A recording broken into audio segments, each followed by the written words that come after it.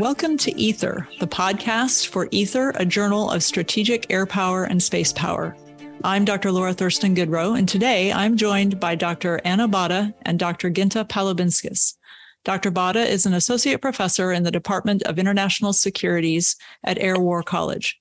Dr. Batta's teaching and research interests include Russian politics and foreign policy, Eastern European politics, and the politics of authoritarian states.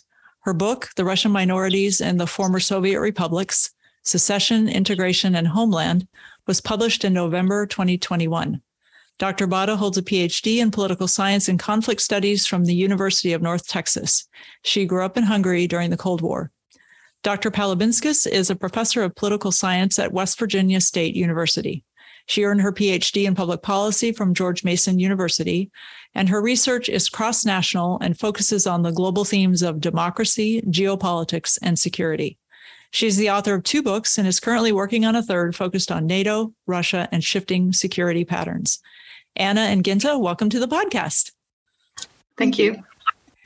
So to start our conversation, I'm very excited about talking to you both about current events. But before we get into that, I kind of would like to ask you both, and I don't care who goes first, what projects you're currently working on, just a little more detail. We touched on it a little bit, but a little more detail. Sure, I can go first. There are a couple of projects that I have started before the invasion of Russia, of Ukraine, this February. One of them is Ukraine's foreign policy role conceptions on the world stage, and it is a book chapter. And the other one is actually Russia's role in the Indo-Pacific. So both of these projects have been started, and then the war occurred, and things have changed, and I had to add a lot of things to each of these chapters, right? I can review them briefly, just a few words about each. Sure. So the first project on the foreign policy role conceptions, I review this idea through the 4 stages from independence of Ukraine, from the Orange Revolution to the Maidan Revolution in 2014, and then until the Russian invasion. So I look at socialization and the pressures that Ukraine faced in each of these stages from the West, from Russia, the international community, and how the bargaining process changes over time. And some of the preliminary findings I have is that the self-image as an independent actor strengthened over time, and I'm still in the process of updating the last stage after the invasion.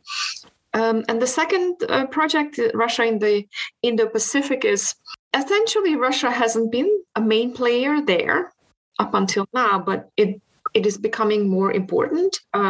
Yes, so some of it has to do, of course, with the economic sanctions associated with the war. And then because Europe is cutting back energy coming from Russia, so the market is shifting to right. Asia. And then also we are watching what China and Russia will do, especially given Taiwan. So I look at some of the elements of cooperation and what Russia's role is in the Indo-Pacific. Those sound really interesting. I'm looking forward to seeing them finished and in print. Thanks. Ginta, and what can you tell us about what you're working on?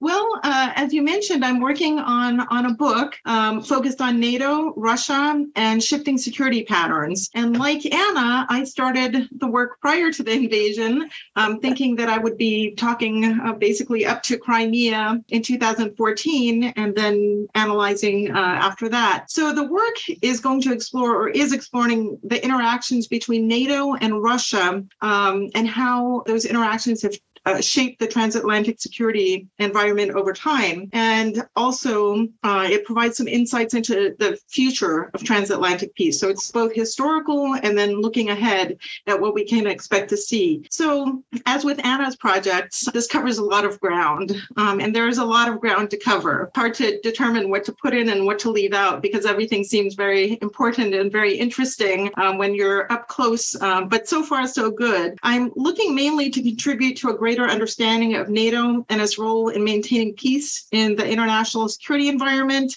to contribute to a better understanding of existing patterns in Russia's approach to international relations and understanding the motivations behind them. And also, I'm interested in showing or gaining greater insight into how domestic and foreign and security policies of Western democracies and Russia work to impact the regional and global security environments, as well as NATO's ability to maintain peace within them. Well, that's a small project. Not ambitious at all. No. Again, like Anna's, it sounds like I can't wait to see to have it in print. We'll review both of them. Wonderful. So, now we turn obviously to the matter at hand. So much happening, especially this last week with, the supposed sabotage and the gas leaks in the Baltic and the question of tactical nukes. And it's amazing the history that we're sort of living through now.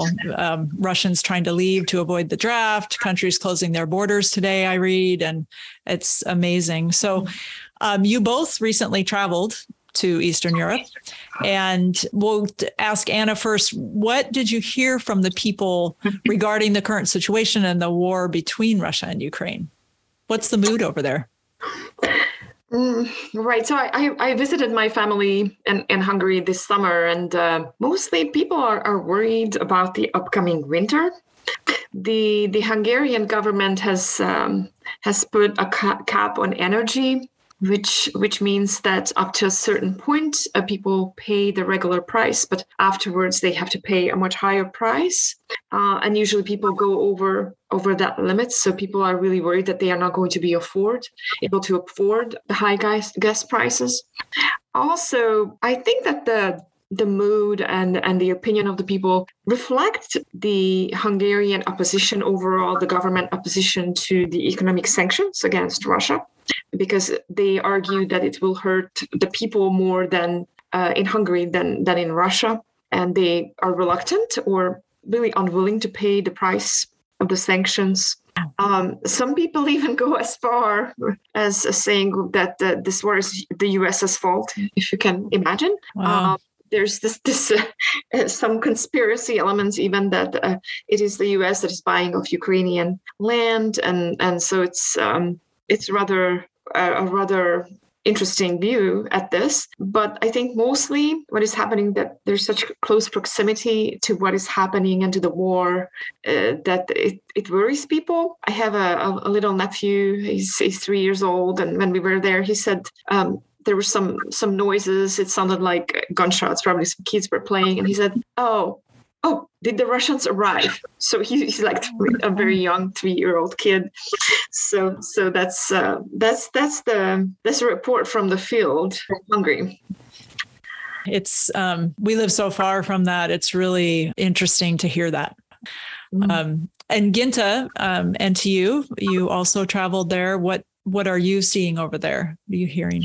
So I spent the bulk of my summer in Lithuania, and to sort of put it in context for people, it's a country in Northern Europe where NATO membership is viewed very, very positively. And historically, Lithuania has been sort of on the cutting edge of change in that region. It was the first Soviet-occupied country of the countries that had been absorbed by the Soviet Union to actually declare independence. And then it worked relentlessly to consolidate its democracy and integrate itself into the West. So there's some feeling within the country that it has to respond to things, and it's a sort of public discussion on the political issues of the region all the time. So I wasn't very surprised when I got there this summer and found that signs of support for Ukraine were very visible everywhere. And the support was very palpable. So when I got out of the plane and we got into the airport, there are signs everywhere saying, "We love Ukraine." And I thought, well, that's very nice. And walked outside, and a bus drove by, and where it tells you where the bus goes to, instead of the location, it said Vilnius Hearts, Ukraine. Everywhere there were signs of Ukraine. The Ukrainian flag is flying in various places that you wouldn't expect a flag to fly, in construction sites, markets, various places, wherever you could hang a flag, you were most likely to see a Ukrainian flag. So the conversations at the bus station, the central bus station, too, were interesting because both the young and the old were talking about the war in Ukraine and also expressing true empathy for the people of Ukraine. There are calls for people to donate for the war effort in Ukraine. Refugees are being welcomed in Lithuania. There's Ukrainian television commercials aimed at the refugees to welcome them and make them feel safe and secure and welcome in the country. Communities are organizing events to make children who have lost their homes feel like they still have a childhood.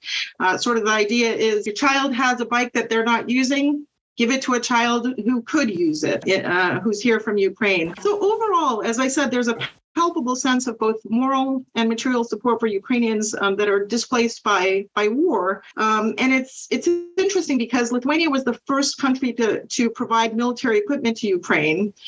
So it has government support. But the public also crowdfunded Bayraktar for the Ukrainian effort. And it's not unusual to see a television commercial come on somewhere in the mall, on the screens that are there that says, donate to Ukraine, the effort to support Ukraine. And people whip out their cell phones to actually send their money. So in short, the thing that I came away with, and I was very pleasantly touched by it, was that Lithuania is a place where Ukraine enjoys both official government support, but it also enjoys a wholehearted support from the public that is watching very closely what's happening and opening its arms to the people of Ukraine.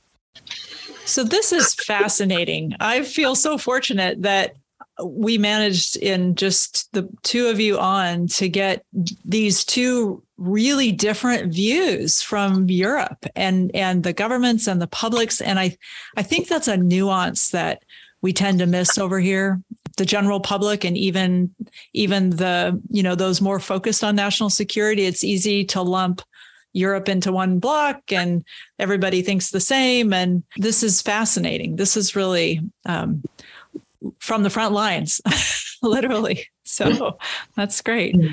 So Ginta, for the next one, we'll start with you. So how has the war then impacted your professional life with your students here in the States? I'm curious about what their perspective is, because you both also have different students. You've got adults and you've got, one of you has, a younger population. One of you has a more mature professional population. So Ginta.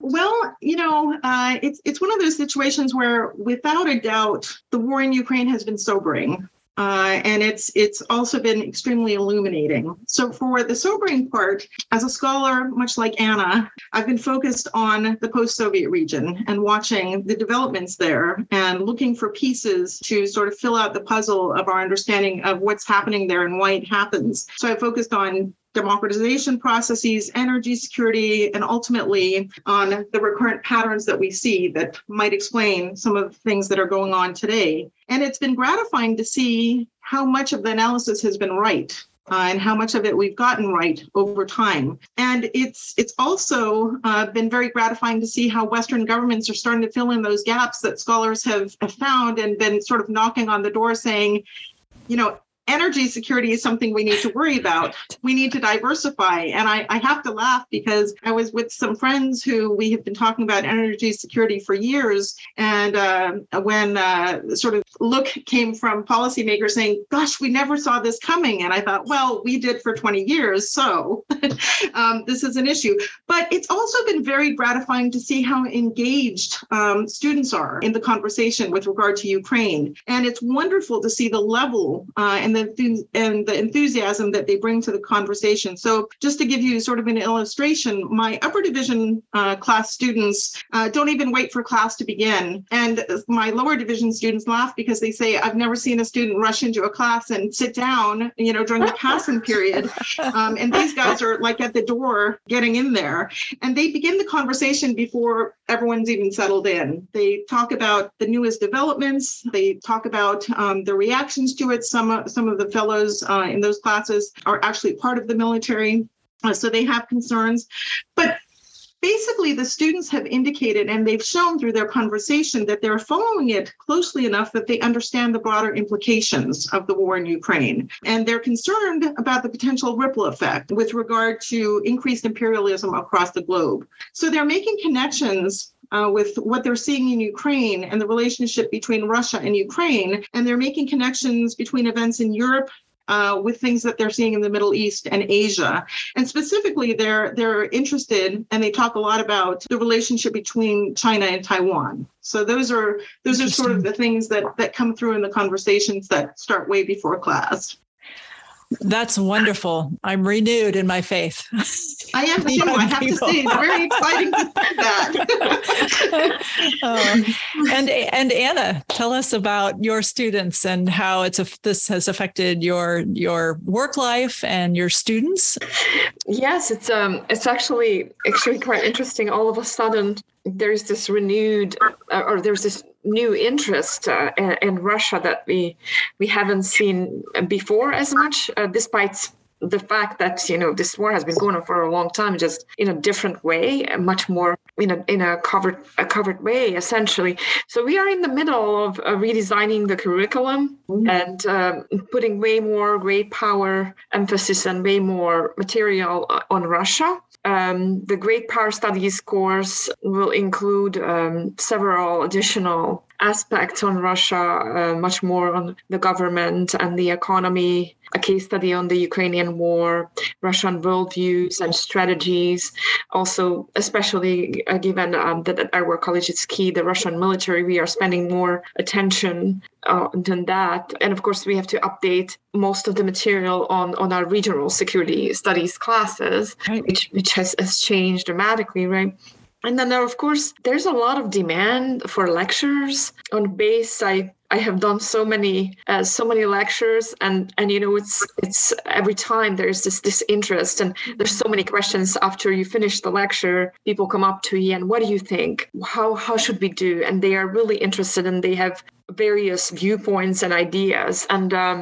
And then finally, I have a professional studies paper student, Sean. We are working on a paper about Russian air power. How come the Russian military has produced such a lackluster performance, essentially, because that's not what we thought. Right. That's what's happening at our college. Oh, that's tremendous. So finally, as we kind of turn to the future from looking at the situation abroad, the effect, here on students and in academia, to kind of, again, to turn looking forward, both of you, I'm interested, and Anna, we'll start with you. Can you offer some thoughts on the future of the Russian war, including implications for Eastern Europe and NATO and the United States and possibly even Taiwan and the Indo-Pacific? Right. Big question. My prediction is that this is going to be a long war, a very drawn out conflict, maybe even 10 years. It's going to go in phases, come and go, depending on the time period, how intense this conflict is going to be. I think that what this has accomplished was the strengthening of the NATO alliance.